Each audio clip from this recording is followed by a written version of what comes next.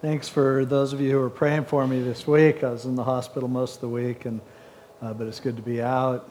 Had some kind of weird, still have it really, an infection in my leg, so kind of covered my whole leg, but it's shrinking now, and so I guess it'll be fine here. Coming along, I'm trying to be patient. So going's kind of slow and it's kind of painful, but I don't want your home cures. I know you've all had the same thing. Just leave me alone, okay?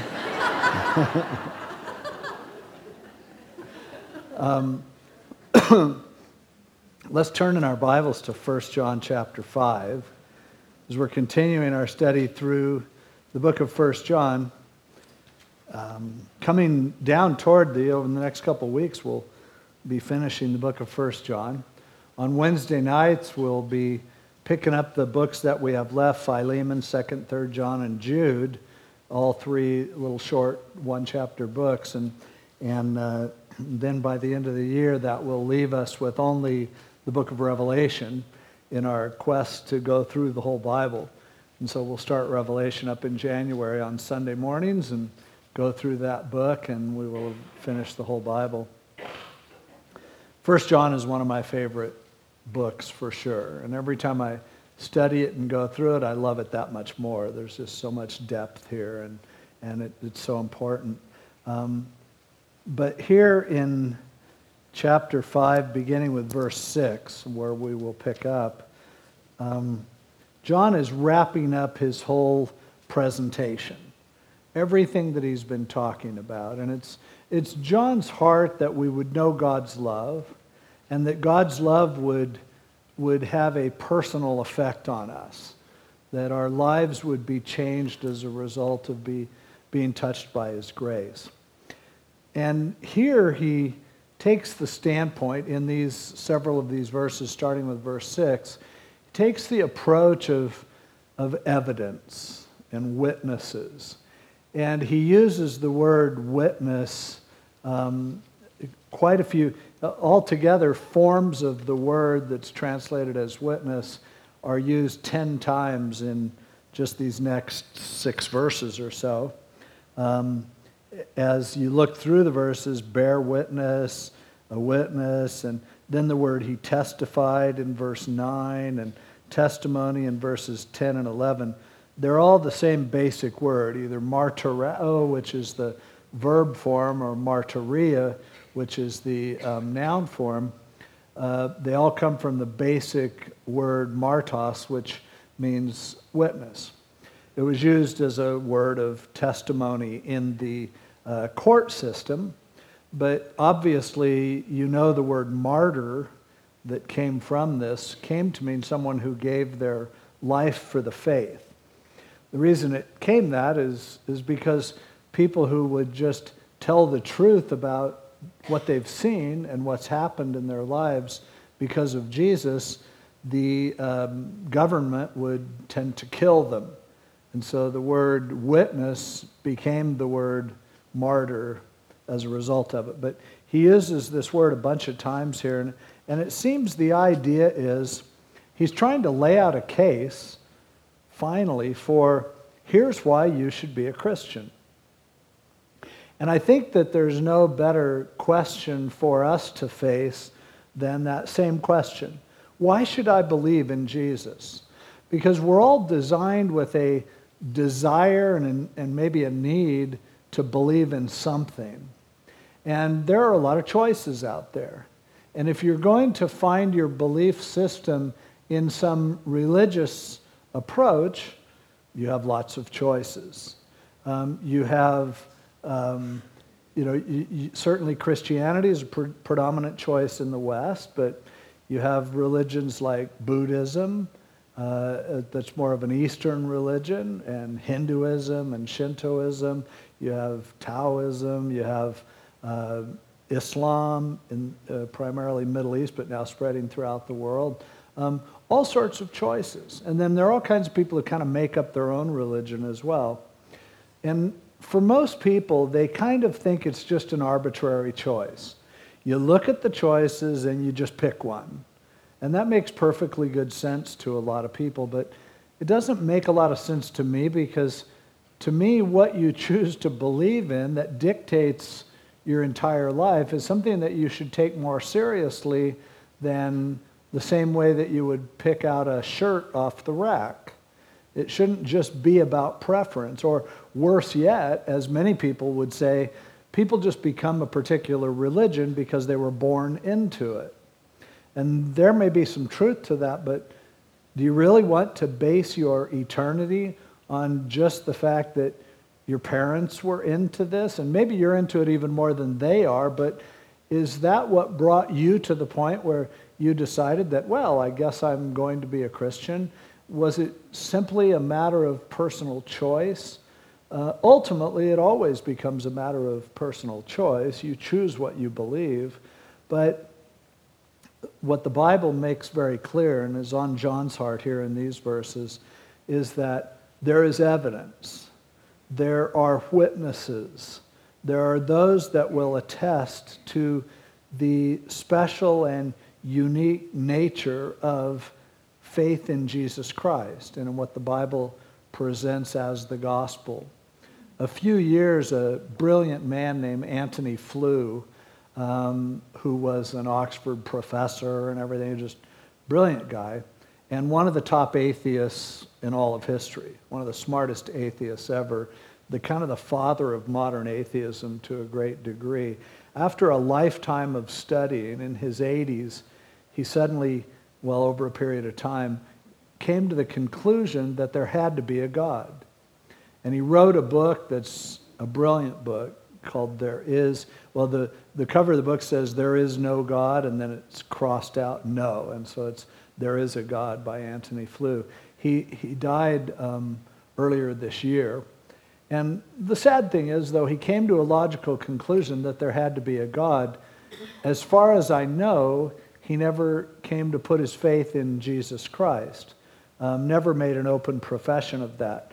But in his book called There Is a God, in the appendix, he put an explanation by Bishop Wright, Tom Wright, and Wright, who is one of the most brilliant Christians out there, he's usually known as N.T. Wright, wrote a whole case for why Christianity is defensible and why it's worth following. And Antony Flew wrote before the appendix, he said, I haven't as yet decided which religion, if any, are the correct ones, but he said, I think you'll agree after you read Bishop Wright's description of it, Christianity has to be the one to beat. He saw that Christianity was unique, and if you're going to pick a religion, he was saying, you better find one better than this. And most of us, have come to Christianity because we've looked at the options, we've looked at the alternatives, and come to the conclusion that there are good reasons for believing in Christianity. Now, John takes this approach, but he takes a somewhat non-traditional or non-conventional approach to arguing for Christianity, really. But he describes certain witnesses. Now, in the process, these verses we're going to look at this morning are some of the more difficult verses for a couple of reasons to ascertain exactly what they are saying. Because there's one verse in here that the overwhelming predominance of scholars believes the verse doesn't even belong in the Bible, and the others have problems of interpreting exactly what the specifics are and what they represent. And I don't have time to unravel all of that, but I'll probably give you enough of it to bore you. But what I want you to make sure that you do is, in looking at some of the problems in these verses, don't miss the point. Don't miss the main thing that John is trying to establish. And I believe that whatever interpretation you take, some of the options that are in here, you'll agree that John drives his point home very clearly, and that is there are some really good reasons, some really good witnesses that should cause us to put our faith in Jesus Christ. So let's jump right into it. Verse 6. He was just talking about believing that Jesus is the Son of God. And now he elaborates and says, "This is he who came by water and blood, Jesus Christ, not only by water, but by water and blood. And it is the Spirit who bears witness, because the Spirit is truth." So in this verse, he introduces three entities, if you will: water, blood, and the Spirit. And you'll see in verse 8, when we get to it in a moment, he brings these together and says, these are three witnesses that we have concerning Jesus Christ.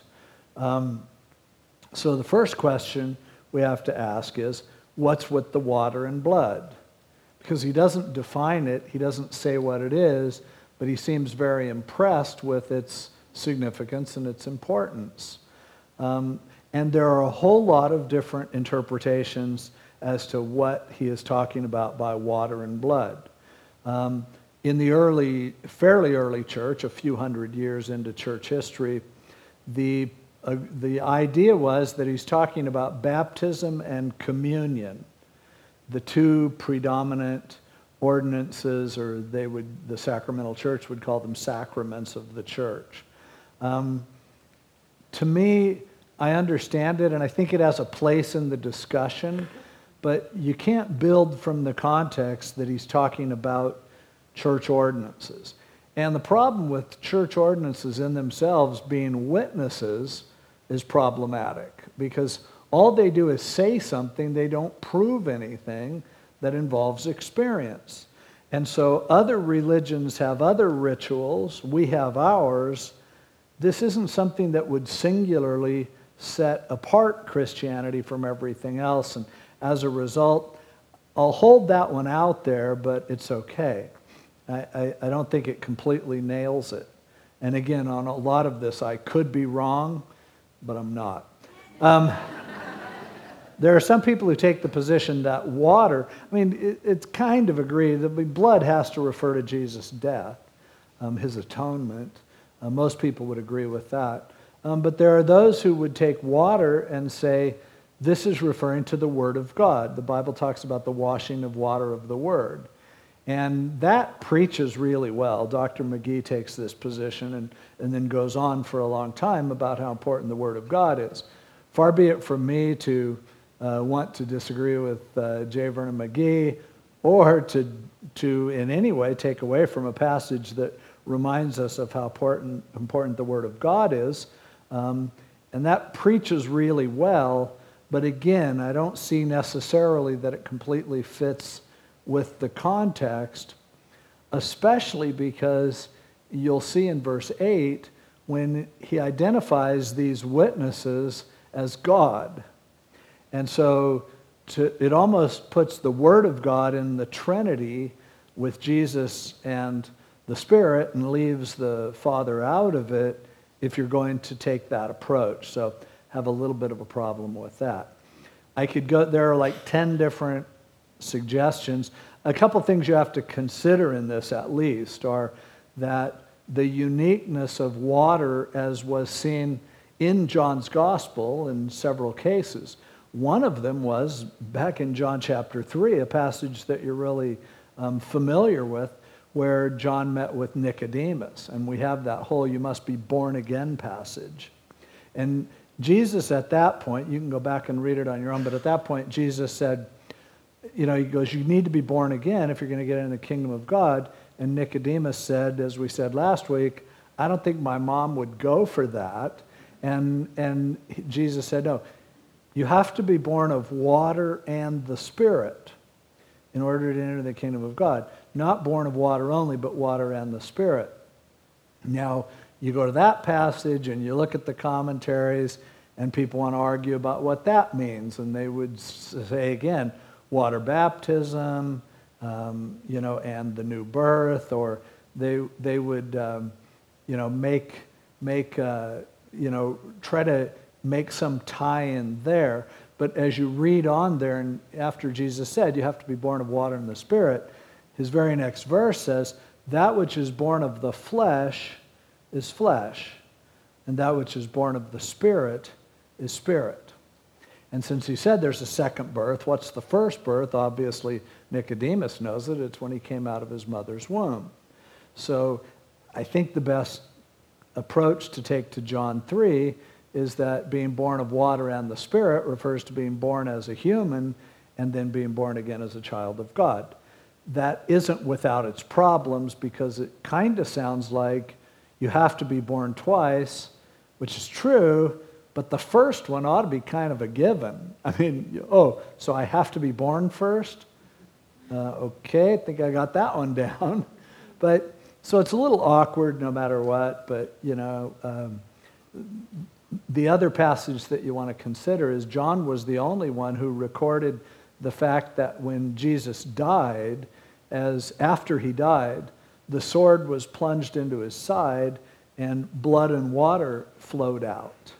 And it's interesting that no one else ever mentioned that, the other gospel writers. Perhaps John was the closest one to the cross, no doubt he was, and saw what they didn't see. But when John tells about it in John 19, he goes on to treat it as an evidence of who Jesus was and of a fulfillment in some way of that which had been prophesied about him. And he goes on and says, this is the proof, this is the evidence, this is how you know that Jesus is the Christ, the Son of God. And so there's something more to it, and I don't really have the time this morning to dive into John 19 a whole lot. I will say I have some problems with a lot of the things that you've heard about it, that this was a natural result of the pericardial fluid around the heart as that was pierced, that he had died of a broken heart, and all that preaches really well. I may use it again, but it probably, no one, there's never been known of anyone having their heart break open. And again, that wouldn't be water, that would be other bodily fluids. So to me, in the whole case, in that case, by the way, I'll give you just a little Mislerian hint. When the sacrifices were given on the Temple Mount, they had a drain at the temple because there was a ton of blood that was flowing. At the same time, they had a ton of water that they would use to rinse it out, all the water from the lavers. And so if you were on the Mount of Olives looking at the Temple Mount, you would see blood and water mixed, flowing out of the side of the Temple Mount, flowing down into the Kidron Valley, down towards the valley of Gehenna. And so to me, John 19 is a referral to the fact that he was the ultimate sacrifice, and that was confirmed by probably supernaturally water and blood coming out of him. He was dead before it happened, and if you pierce a dead person, they don't bleed because their heart's stopping, there's nothing to pump it out. So that's a whole different thing, but let me come back to this. My best suggestion here is that, like in John 3, that the water is referring to his birth. But not only that, probably through a veiled reference to baptism, also to the purity of the life of Jesus. But referring to that human life that he lived. Had Jesus not been a human, he never could have died for us. And so, to me, and this makes perfectly good sense when we come to verse 8, I think that the water is referring to the amazing nature of Jesus' birth, his virgin birth, the incarnation, this incredible truth that God became a man. I think it's also referring to the fact that he lived that life the way he lived that life, and then we will go on and talk about that a little more when we get to verse 8. And then clearly, I think the blood is referring to his death. So here are the three witnesses that he introduces in verse 6, the life of Jesus, the death of Jesus, and the Holy Spirit as he is involved in this whole process. And then we'll talk about it in a moment, because now we come to verse 7, and this is a verse that is problematic. Normally when people say, I don't think that verse is in the original. I'm very, very skeptical. There are a lot of passages in Scripture that textual critics have said that's probably not in the original. The story of Jesus with the woman who was caught in adultery in John 13, the last half of Mark chapter 16, or some passages that they say aren't in the best manuscripts, which when they say they aren't in the best manuscripts, they mean two manuscripts that are the oldest ones that we have, but they're still not all that old.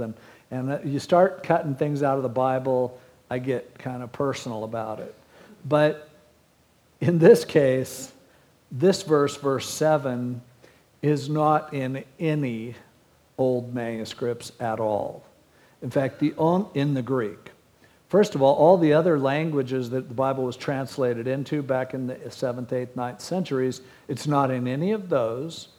It's not in any Greek manuscript that we have, of the thousands of manuscripts that we have.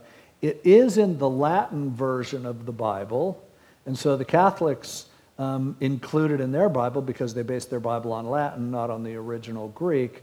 But other than that, there was one guy around the 4th century AD who actually quoted this, and he was being tried as a heretic and found guilty. So he's not a great source. This basic statement in verse 7, well, I'll read it first. For there are three that bear witness in heaven, the Father, the Word, and the Holy Spirit, and these three are one. Great verse. I mean, it's one of my favorite verses in the Bible because it's what you want. A clear verse that just says there's a Trinity and they're all one. And I would want to believe this verse is legitimate as much as anyone would. However, again, with it not being in any of the early manuscripts, plus the fact that we have a pretty good idea where it came from. In the early 1500s, and there was a man named Erasmus. And if this gets boring to you, just go ahead and take a little nap, and I'll be back in a minute. But Erasmus was a humanist, probably not a Christian, probably an atheist, but a Bible scholar. And he translated the Bible and sold his translations to the Catholic Church and to others. Erasmus had come up with his first version of the Bible, and it didn't include this verse. He came up with a second and then finally a third version of the Bible, of the New Testament, and the Catholic Church came to him and said, we will not approve your edition of the Bible unless you put 1 John 5, verse 7 into it, because that's an important verse for us. And he at least had enough integrity, not a lot of integrity, but he had enough integrity that he said, I can't put a verse in that I can't find even one Greek manuscript that has that verse. And so the Catholic Church came up with a manuscript that had that verse. Fresh ink on the manuscript. Literally, this was 1520, and the date of this manuscript is 1520. So clearly they just whipped one together and came up with it, and Erasmus says, I want to sell books, so fine, I'll put it in, and he did. And that is still the only Greek manuscript that's ever been found that has this verse in it.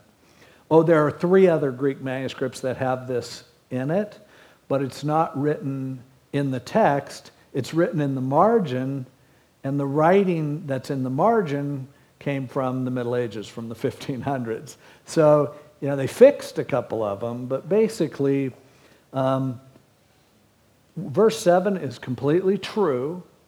I can defend Trinitarian doctrine from 100 different verses, but in this case, I think this is weak textually. The only real part of the Bible as we have it, as even the King James Version or the New King James Version, that I say, I don't know, man. I'd like to believe it's there, but I don't think it is.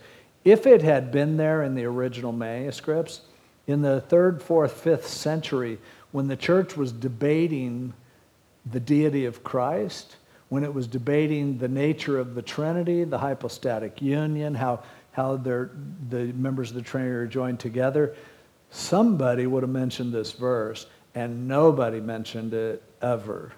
not Augustine, not any of the church fathers. So the evidence is overwhelming that this verse doesn't belong there. This seems like a detour, and it is, except we teach the Bible. And so since we're going through it, I just want to tell you, you can totally choose to believe that the verses should be there, and I don't object to that at all. Who knows? We don't have the original manuscripts, but all I'm saying is if you're going to argue with people about the Trinity, don't use 1 John 5:7, because most people will go, that's Erasmus, they made it for him, it was a custom version. So anyhow, so here's how the verse is in every other Greek manuscript other than the one that came from 1520 Kinko's, where it says, "For there are three that bear witness in heaven." For there are three that bear witness is in the original. What's added is the part that starts out in heaven. And then going into verse 8, "And there are three that bear witness on earth," all that is added. So the way that it doesn't have anything about heaven and earth, that doesn't fit the argument or the discussion anyway.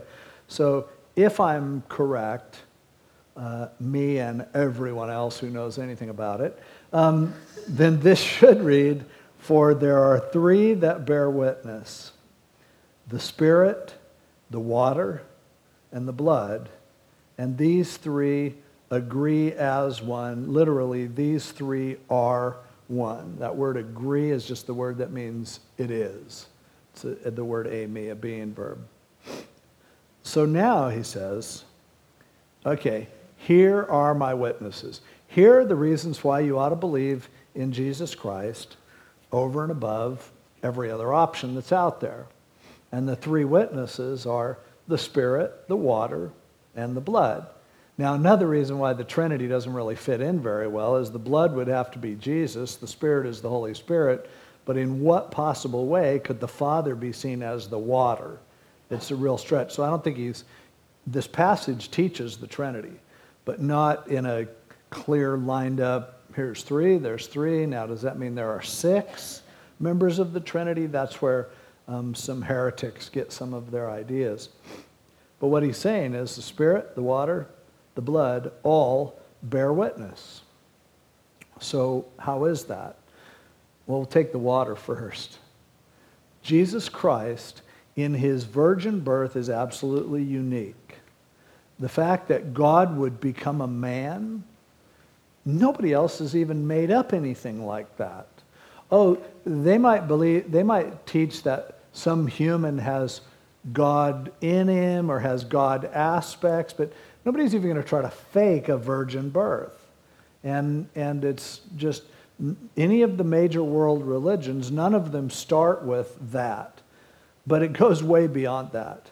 Because if the water refers to not only how he came, but how he lived his life, the purity of Jesus Christ is just unbelievable. The teaching of Jesus Christ is incredibly powerful. There has been no teaching before or since that holds up in the same way that this simple carpenter from Nazareth, when he got up to crowds of people and he spoke and they were amazed. When he was a little kid, he spoke to religious leaders and they were amazed. And all of that is wrapped up in that life that he lived. And so to me, that's the first witness, is check out his life and compare it to every other life. Every other great religious leader who had a religion founded on them. You have to look at the origins of their life and who they were and how they lived, and you come to a conclusion, well, they were definitely human. Often, some of the leaders of major religions were polygamous, had other people serving them, some of them involved in physical involvement with children. Generally, they were all involved in building some sort of kingdom for themselves where they were the one that everybody else comes and gives them stuff and supports them. Jesus Christ is the only homeless religious leader ever. And yet, no sin. He was just like us. In the same way that, and probably the water notion of birth refers to that when you give birth, water comes out. It cleans everything that's going on there. And so, as he came, and again, you don't have to divorce baptism from it. I think baptism, a huge part of the symbolism of baptism is referring back to this, but rather than this refer to baptism, I would say baptism refers to this, that pure, holy life of Jesus Christ. The way that he lived, the way that he taught, the way that he was born, absolutely unique among anyone else in the history of the world. And so, again, you have to explain how that happened. You have to explain why every other great religious leader, after they're dead, people come forward and admit all of these problems that they had. That's never happened with Jesus. And his teaching stands just incredibly unique. So I would say that Jesus' incarnation and the way that he lived his life stand as an impeccable witness as to the uniqueness of Christianity. But it didn't stop there, because the blood also testifies. And again, communion will always remind us of the blood of Jesus Christ. John, over in the first chapter, remember he already said, the blood of Jesus Christ, God's Son, cleanses us from all sin. A lot of religious leaders have died. A lot of other people have died too. But to have a death that had saving, efficacious effect is again unheard of. The ability to die for the world, dying as an example, no problem. Dying of old age, it happens. There are all kinds of ways to die, but Jesus in the prime of his life gave himself to die. He predicted his death. He was willing to do it. There were all sorts of supernatural signs that happened at the point of his death, including the veil of the temple being ripped in half, including blood and water coming out, including him being to endure the way that he did, suffering without opening his mouth, hanging there on the cross and asking for the forgiveness of the people who were killing him. Nobody dies like that. No one does. And his death is absolutely unique. So here are two witnesses, the life of Jesus and the death of Jesus. Well, how does the Spirit come into play? Well, the Spirit was involved in the entire process. As the third witness, the Spirit's involved in his life. The Spirit was involved in his conception. The Spirit was involved in his growing and maturing. The Spirit was involved in comforting him when he was going through trials. The Spirit was involved in raising him from the dead ultimately. The Spirit was there at his death.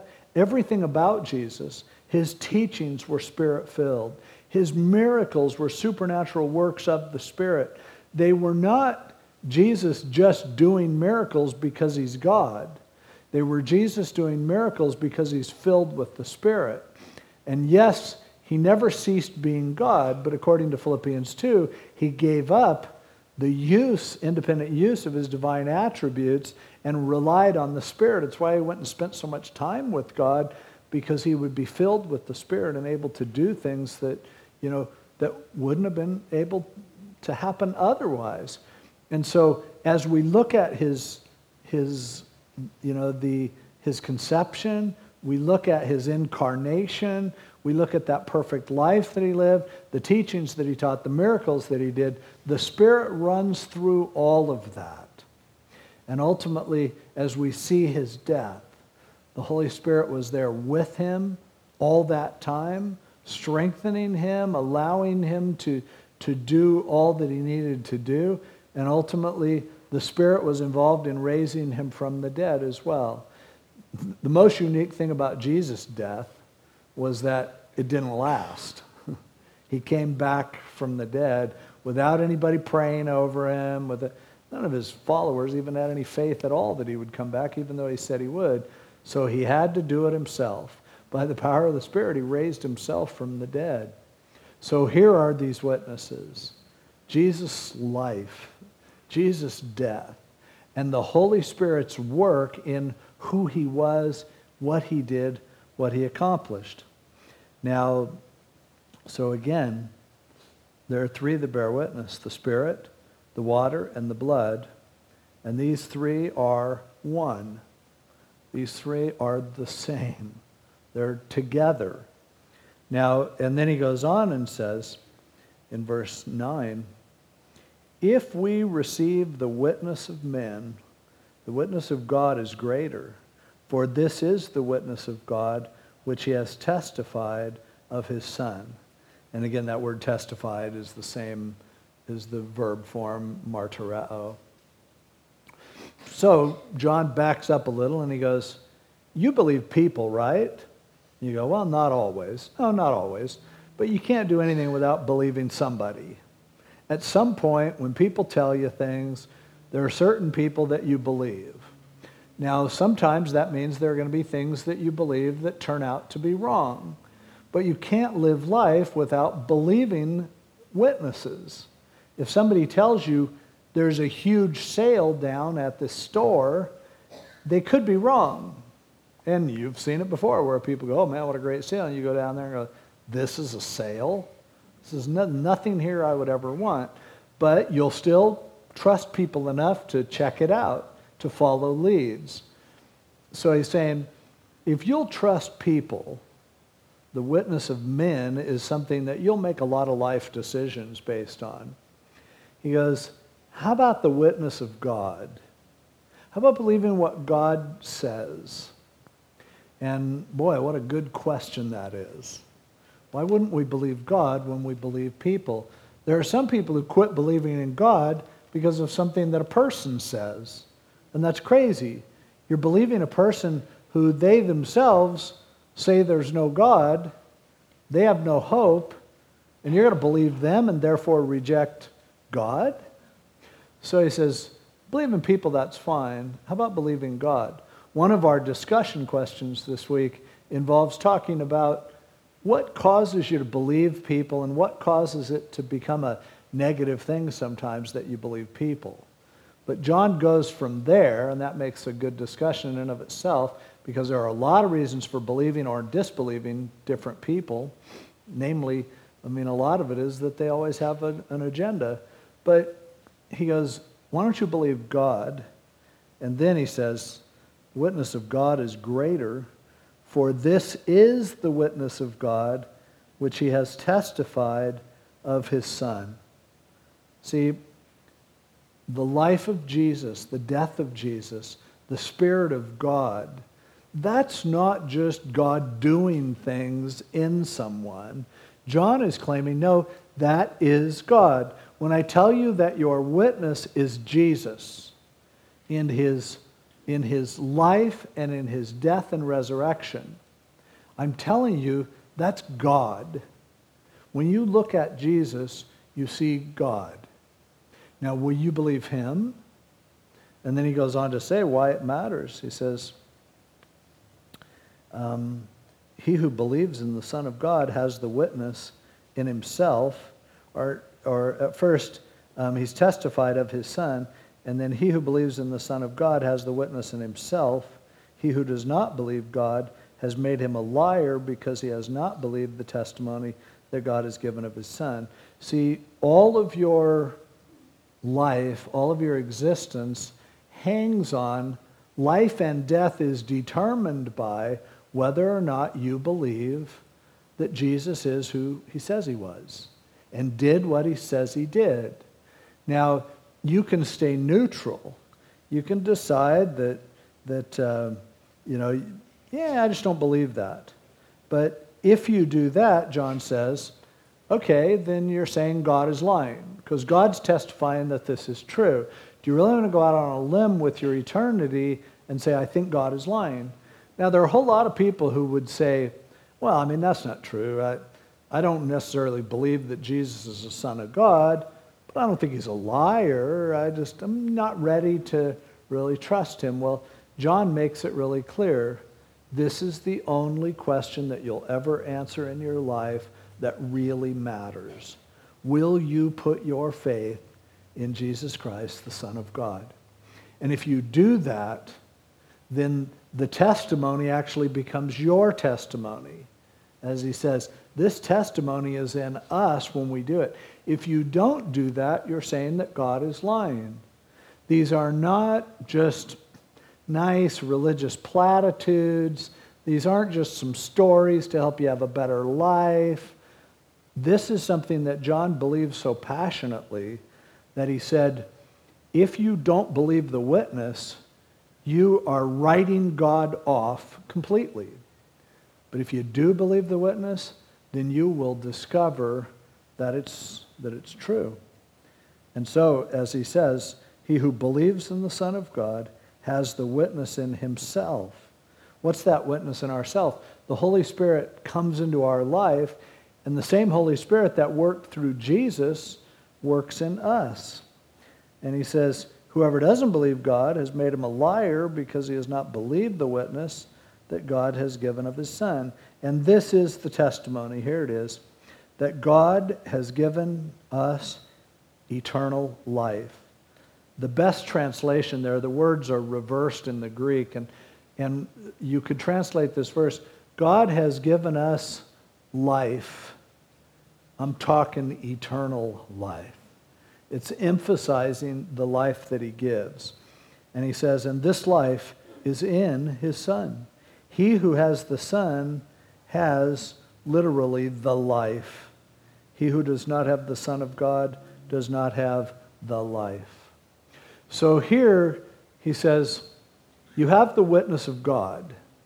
Jesus, come in the flesh, lived a perfect life, did incredible miracles, taught things that were unbelievable but so true, working through even to his death and resurrection.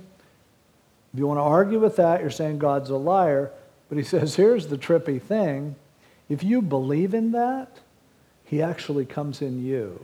And then your witness becomes not just what you believe about him, but your witness becomes as you look in the mirror and see what he is doing in you. That your life has changed. And when your life changes, there's no other explanation for it when it happens right.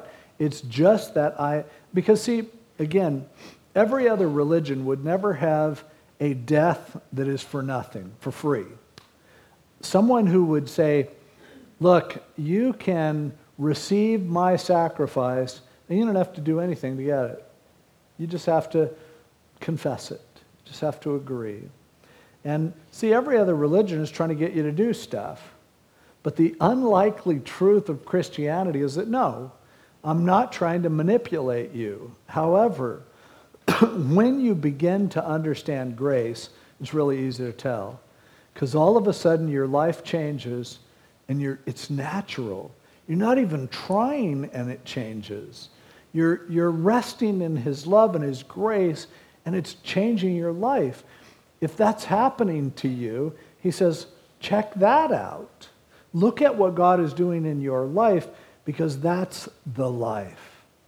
That's living life the way it's supposed to be. Now, that doesn't mean everything will always be easy. It doesn't mean there won't be pain. You're still here. You're still a human. You're still vulnerable, and you'll go through difficult times.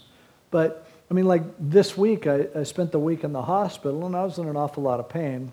And several people have said, because they've heard all these, Pollyannish, super spiritual kind of things, and they're like, I can't wait to hear all the things that God spoke to you while you were laying on your back in the hospital. And I have to confess, and it's the same thing back when I had surgery a few years ago, laid there for a long time. When I'm hurting like that, God doesn't say anything to me.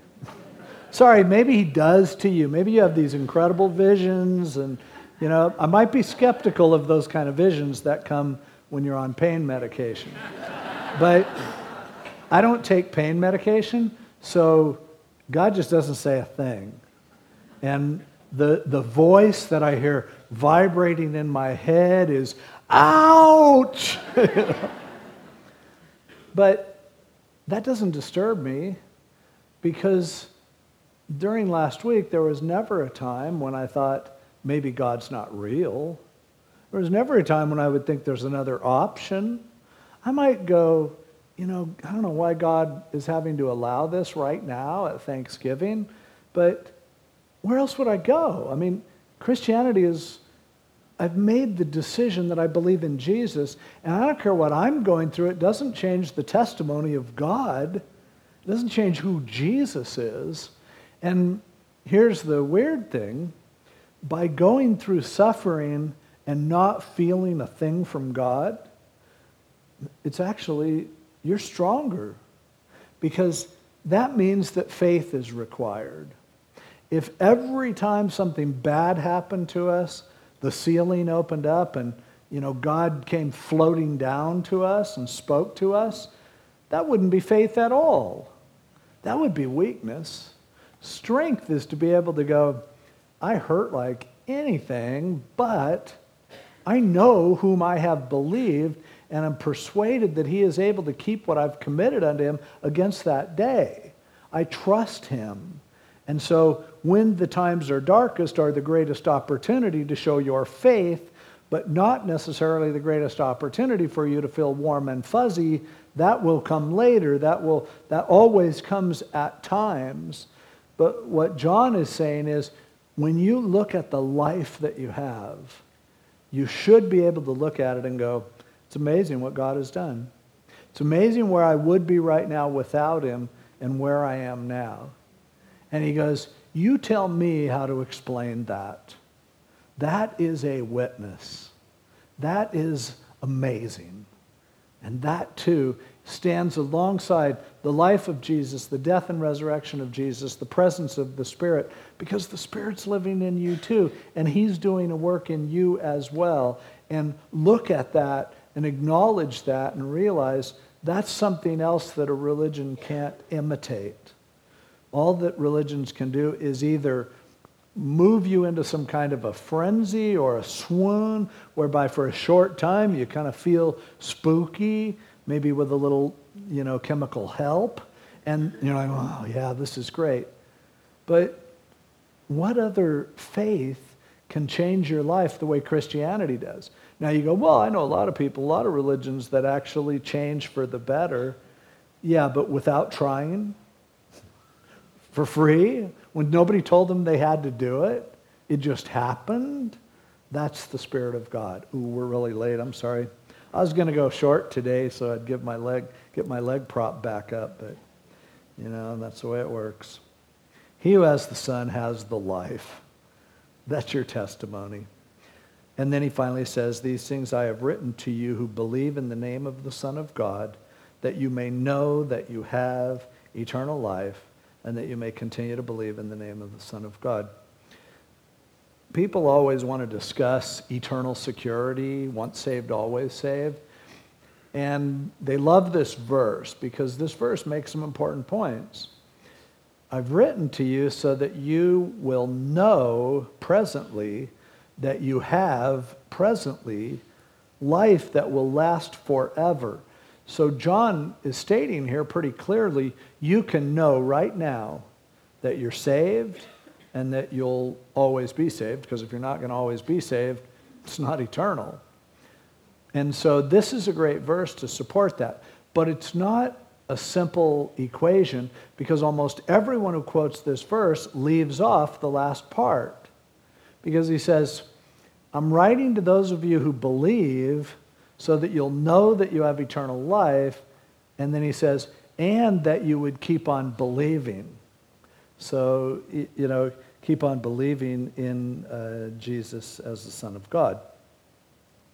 So why say that? Well, I don't know. But it goes along with John sharing Jesus' teachings when Jesus talked about abide in me. If you abide in me, my words abide in you, no problem. If you don't abide in me, you'll be cut off, you won't be fruitful, you'll be cast out into the fire. So To me, this verse gives great assurance. I don't know if somebody who has every appearance of being a child of God and believing in Him can someday change their mind. I know some people who seem to have done that. I don't know why, but I believe that I can read what His Word says, and I can know that I have eternal life. But you get this by reading this, but also as you read this, it should cause you to continue to believe. So I'm not taking any chances.